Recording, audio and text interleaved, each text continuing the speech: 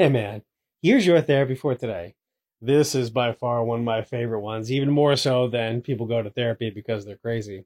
This myth is that all people do in therapy is talk about their childhood and then blame their parents. This is like old school Freudian type of stuff.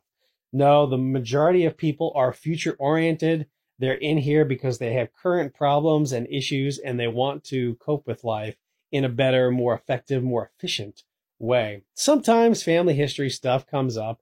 Yes, sometimes can we trace issues back to what happened in the past, trauma, abuse, things that happened in your family of origin in particular. Yeah, of course, but I always try to bring it back to finding the solution in the moment, building off of the strengths that they already have, developing new ones. And you know what? Because you can't go back in the past and change anything. You can't change who your parents are. And so we want to just get a little bit of that to move forward. But therapy isn't all about just talking about your childhood and blaming your parents for shit.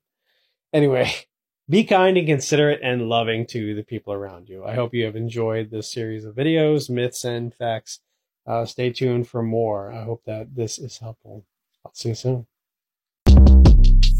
Shortcast Club